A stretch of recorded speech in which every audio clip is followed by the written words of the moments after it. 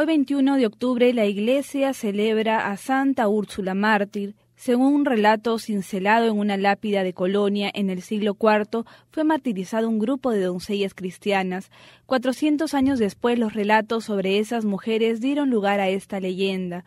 Úrsula, hija de un rey inglés, era cristiana y se había fijado la fecha de su boda con un príncipe pagano.